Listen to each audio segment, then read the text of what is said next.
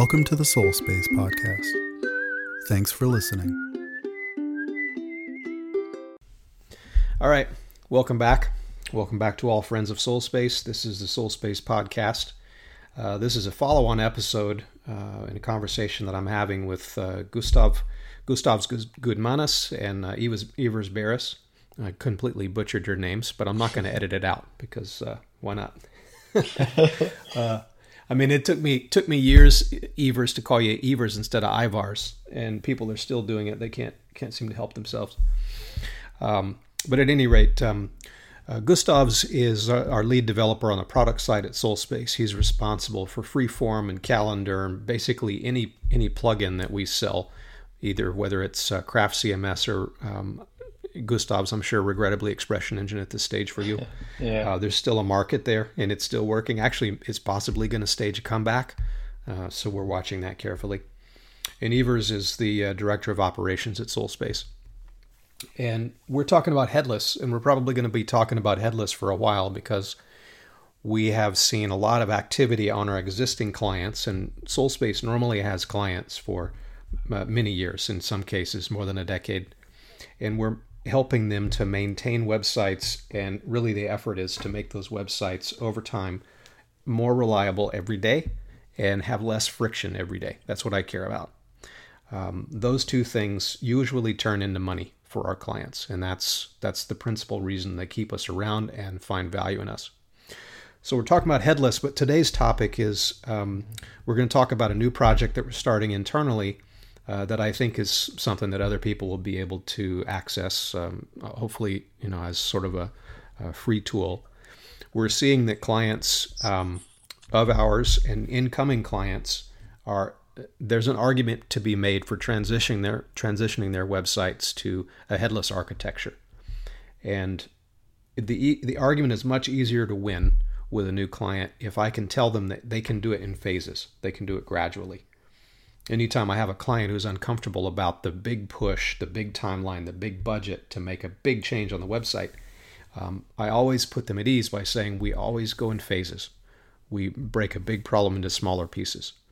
So an important part of converting a site to headless is that you can do it in chunks. You don't have to do it all at once.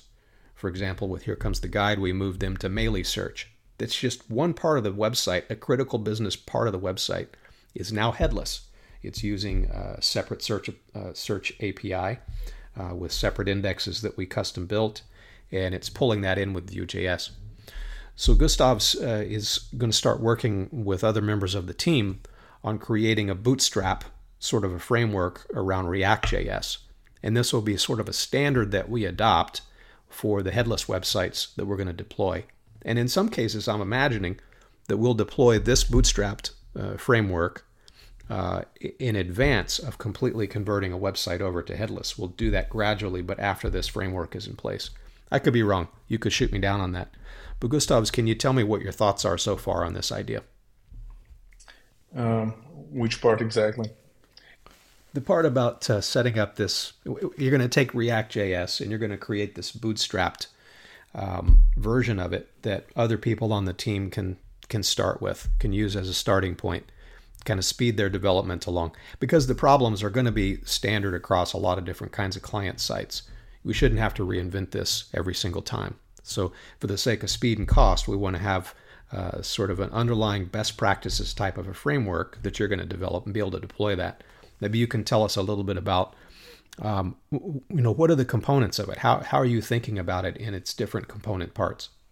Right. So the idea is to speed up the development process of any team that is willing to create a new project in React and start employing the headless services that are available. And the idea is to make a bootstrapped version of React specifically built for our team with our guidelines, our code style and everything, and with several APIs in place, interfaces which let us connect to any of the headless CMSs that we are going to use. Like, for instance, connecting easily with Contentful or connecting easily with Craft CMS just to make our process of development faster. When you set this up, is it, and I'm going to borrow the term monolithic, can I use the framework that you have in mind? Can I use it gradually? Like, can I take one portion of a website, for example, this work that we did on Here Comes the Guide to move them to Melee search? Not every page on the website was affected by our Vue.js changes. It was just some sections, some critical sections, but just a few. Could this be used, do you have to make this a wholesale conversion, or can you use the framework you're going to be developing in pieces and do it in phases? It is possible to use it as a part of your existing page, but the main idea is to create an easy way to set up a front-end layer for your headless data. So you can easily spin a new server up with the bootstrapped version, and it's going to run your site. So it's going to be easy to create new pages and use whatever headless content that you have in those.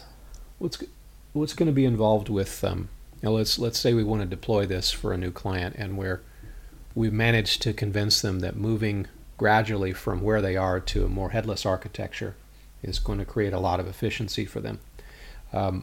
But they don't necessarily want to go through the process or pay for a redesign of their front-end website. They want to use their existing design. How hard will it be for them to retain their existing look and feel, but convert that to a React model? Like, how does React work in that regard, and how are you going to set it up so that, say, the navigation, the landing page type view, forms, and so forth, how can that conversion be done? Is it going to be difficult? What's involved there? Well, most likely you would set up a specific page which would load this React framework, which would then take over the page. You can create, when using React specifically, you can create portals which reuse existing parts of the page. So you can use your React app to modify some headers or navigation or just the content in the middle or what have you. So it's easy to inject your React application inside any part of the existing page already. So, for instance, if they would like to create generic, not generic, but landing pages for their marketing content, they could create a single dedicated page that fires up the React app that we make. And the app would then pull in the marketing content from whatever headless CMS they employ and display it in page. So it would cost less, significantly less, because there would be no need to redesign everything, create from scratch, rebuild it in React. You could just take over a single page and just inject the content that's being fetched from elsewhere in that specific page. That's awesome. What's the pathway? Let's imagine it's one of our clients' Craft websites, and it's currently coded in Twig. So the Twig templating system in Craft is owning it. Right. What does it feel like to convert from the sort of the structure that someone's used in a given Twig template, looping through the output of the database and so forth, converting that to make it turn it into React components that are fetched from an API? Is it a complete rewrite? Can you borrow some of those concepts? Like, what is that like? Well, you can start out by just writing the React front end and still use everything that you have in Craft. So you can get all of your navigation, your entries, and everything that's already inside your Craft page and display it using React. So in that way, you just do half of the job instead of moving everything to headless. And then afterwards, when you're ready, you could create the headless CMS or move out the Craft part to a different server or move the React part to a different server and join them by using APIs instead of... Okay. Ivars, how quickly can we start deploying this idea to our client sites? I mean, I know Gustavs needs some time to build it, but do you see a need right now, or do you see a need coming in the next year or so? That's kind of a thing that we mentioned the previous episode. All those situations when we are already actually building in these kind of headless approach type functionalities. So, for example, if we have this kind of a boilerplate for React, I can just see that whenever there is a next time when we have to build the next shops configurator or anything like that, we can just start to use this kind of a base. I would say that it's important that there is a need for that, because sometimes a standard monolithic website just works. But eventually when you grow out of a standard website and you start to connect these bunch of services, then you will certainly have a need to implement this. Well, the biggest question is, does the client need to scale? Because scaling becomes extremely hard with a monolithic approach once you start moving to like having different franchises in different countries. When you have larger and larger sets of teams, you definitely need to go headless if you're planning on doing scaling. So what does scaling mean? What do you mean by that? Like scaling for traffic, or scaling for, you mentioned multiple country, multiple language websites. What does scale mean? Okay, so for instance, if you use a headless CMS and you have a front-end layer which consumes that headless CMS data, and you are opening it up in several different countries scattered across the globe. For instance, Europeans accessing your United States server would see really slow loading times. So you would like to create another server that's residing in Europe so that people get access to your site as fast as they can, while still retaining this. You wouldn't want to clone your whole monolithic server, clone the database, and keep the database clones in sync. You would instead just create another instance of the front-end layer. You would probably use a cloud system for hosting it, such as AWS or DigitalOcean or Google services, whatever. You would spin up another instance that would then connect to the database of the headless CMS via API and fetch the data and display it as fast as possible in their region. That's a nice way of scaling. Okay. It's just not possible with monolithic architecture. Yeah. Well, unless you're really aggressive with caching pages, caching full HTML. Yes. We often do that with Cloudflare, and we will inject the dynamic components into the page as needed, but for the most part we can cache the entire thing. But that has another set of challenges that are really annoying for our clients. Is once we solve the scale problem and their site loads really fast because of caching, they're next annoyed about waiting for the cache to refresh. And sometimes it doesn't happen immediately, so they hit the button many times and it creates additional problems. This is another reason I like the headless approach, is you're doing some decoupling that's really intelligent that way. So with this with this React.js Bootstrap you're going to be developing, how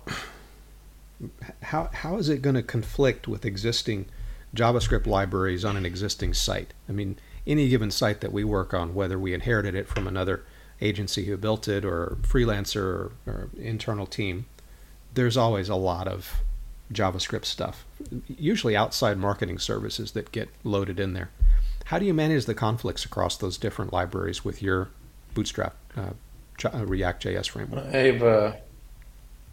I've never ran into any conflict in existing pages using existing JavaScript and implementing a React app on top of that, unless they are using some sort of React components, some like parts of React if they're using those, then there would be conflicts. Oh, And wow. the conflicts would be of React versions. Okay. You would probably be on a newer version than that of that site. And that's when conflicts begin. But even then, it's possible to load two sets of React libraries with different names so that you can use yours separately from the one that already exists. Okay. So there are means of bypassing that. Okay. Why React? Why not Vue? Or something else? It's a matter of preference. I think personally that Vue approaches the reactive framework from the wrong side. You write HTML templates first, and you use HTML templates to do loops and pull in data, and it doesn't look as good as React because React uses JavaScript first to create HTML components. Okay. And in my mind, that's the correct approach. So, walk me through an example of, like your Bootstrap is going to have an accommodation for navigation. So, what is that like? How many components is that? How will you set that up? As in user navigation on page? Yeah. Yeah. There's a library called React Router, which lets you effortlessly create pages, and they expose components which can be used as links, so you can easily link to other pages in your app. And what happens is when you click a link, the URL changes, the whole application renders the correct parts, how you've set them up, but the page doesn't refresh actually. It's still on the same page, it's instant, everything's beautiful, and when you refresh, and this is the cool part, when you refresh and you have the URL that's been changed, it opens up the correct page. That's pretty cool. It's hard to explain. You have to see it to believe it. Mm-hmm. It just hydrates everything to the place where you are at in the URL. So basically, the URL determines which components are being rendered in which parts. What does hydrate mean? Hydrate means that you load HTML, and then JavaScript determines which parts to make active and which not to make active. Okay. How does this fit, this page load model that you're talking about, how does this fit in with Google Analytics? I mean, this is one challenge we're working on after this launch that we did with Here Comes the Guide. So they got this Melee search up and running. It's nanosecond fast compared to multiple second load times for filtered pages. It's so fast. Google's not keeping up. So we need to do another cycle where we send events to Google Analytics. Is there something that you're thinking about in these terms? Well, yeah, you have your Google Events Analytics JavaScript, and you write hooks in React which send events to Google whenever you navigate somewhere. It's all depending on the setup that you have.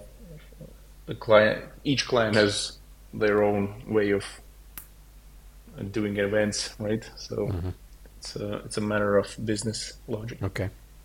Well, one of the goals for this Bootstrap system that you're developing is that we, a lot of our clients are fairly large enterprises, and they have internal policies from their IT teams that mandate that they revisit their technology choices on an interval. Usually it's 3 years, sometimes 5. It happens faster if they have a new VP of marketing step in who's going to reevaluate all the technology and platform choices. And one of the great things about this idea is we'll be able to quickly, and this is my question, how quickly, spin up demos. Okay, so you're evaluating your Craft CMS website, and you're asking questions about, is it still the right platform? Well, we can quickly spin up demos of a version of your site, a few pages running on, say, Contentful or Sanity.io. or some other system like that, or a headless version of Graph Cloud or something like that. So how quickly do you think we'll be able to do that for a client who's interested in addressing that? Because really, it's an existential question for us, because the client is saying, yeah, we're ready to fire you because we're reevaluating the technology, and that usually means we're going to get rid of the technology, and that means you usually go away. I'd like to retain that client. I'd like to retain that relationship, because we've built up so much trust and understanding and business logic understanding and all that sort of stuff. So this is like a retention device. But how quickly can we use it? Well, it's a matter of if everything goes as planned, of course, then it should be a matter of days. Oh, yeah. Okay. Being able to spin up an instance of Contentful. Well, first of all, you have to register and create the content in Contentful to display it in our bootstrapped application, right? Yeah. So you spend some time there, and then you create the actual application, which is minutes, I guess, and then you pull in the content from the Contentful CMS and create some components and display it on page. If you have the site already there, then using React, then it should be basically no problem at all using existing components. Okay. And just presenting the new data that comes from elsewhere. Okay. Ivars, how are you going to use this? Well, on our end, one of the challenges is that we want to become more scalable and flexible within the operations team. Yeah. And to really do it, all developers have to understand the tools that we are using. So if we have such a standard base for these projects, then we can easily, quickly onboard any kind of developer or any amount of developers on a project. And they don't have to spend too much time to understand the project and setup. So that's one of the reasons on our end why it's valuable. And also for client, really, it's valuable because that also introduces quality. We've tested out this kind of tool at that point with many clients. So you already know that it will be solid. And sometimes client needs to do some kind of a rush project or something like that. And it also allows us to add a bunch of new developers on a project, and they wouldn't be surprised what's under the hood. Yeah, that's good.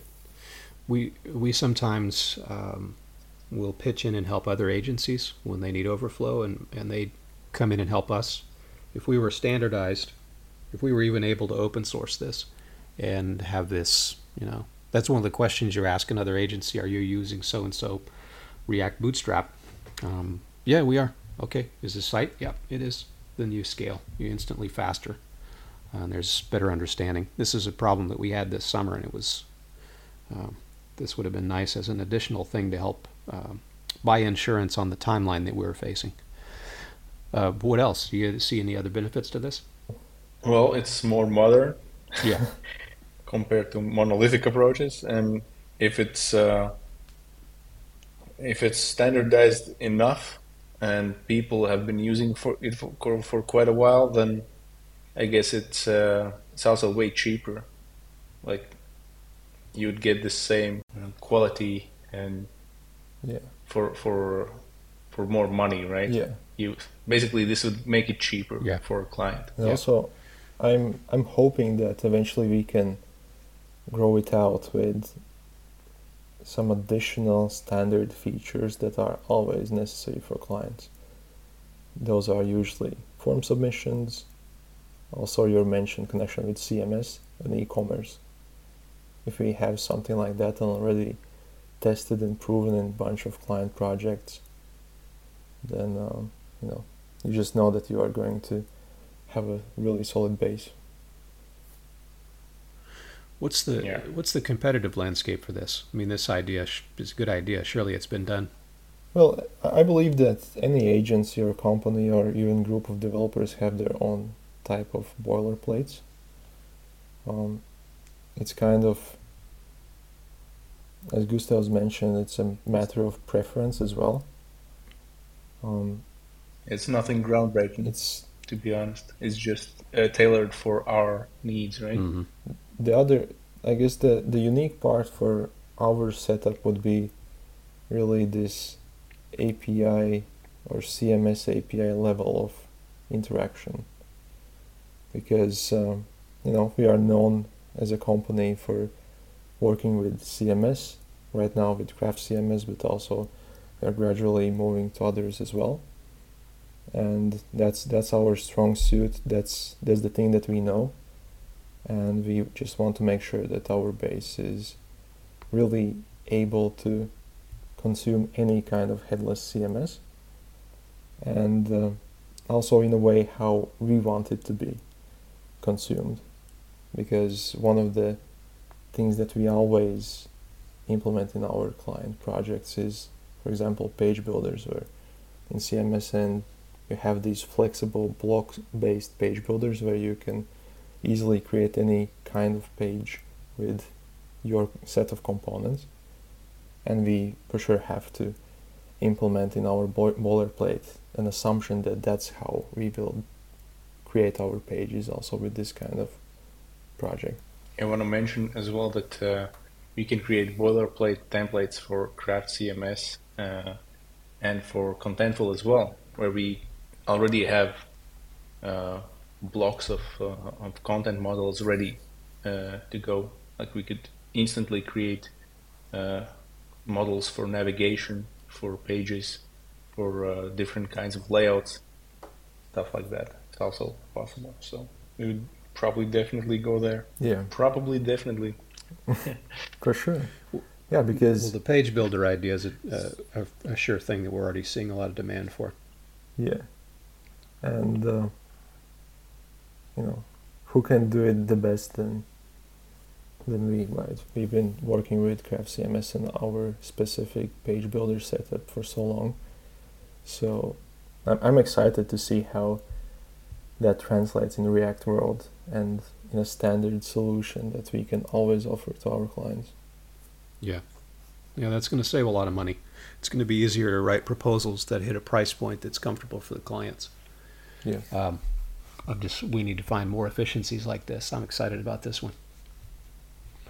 Well, maybe famous last and words. It comes with scalability as well, which is cool. Definitely.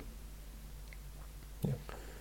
And again, what kind of scale is it? Are you talking about scale like we were mentioning before about adding more team members to a project and scaling up the speed at which you can build? Or is it a different kind? Well, it's on all sides, right? You can increase the number of people developing the site. You can increase the number of people editing content, what have you, or increase the amount of servers to meet the demand. If, for instance, you're running into issues of the page not loading because of too many requests, you could easily spin up new instances which alleviate this issue. Well, let's wrap up. Any last comments before we conclude this episode? No, that's it. Not from me. You've been listening to the Soul Space Podcast.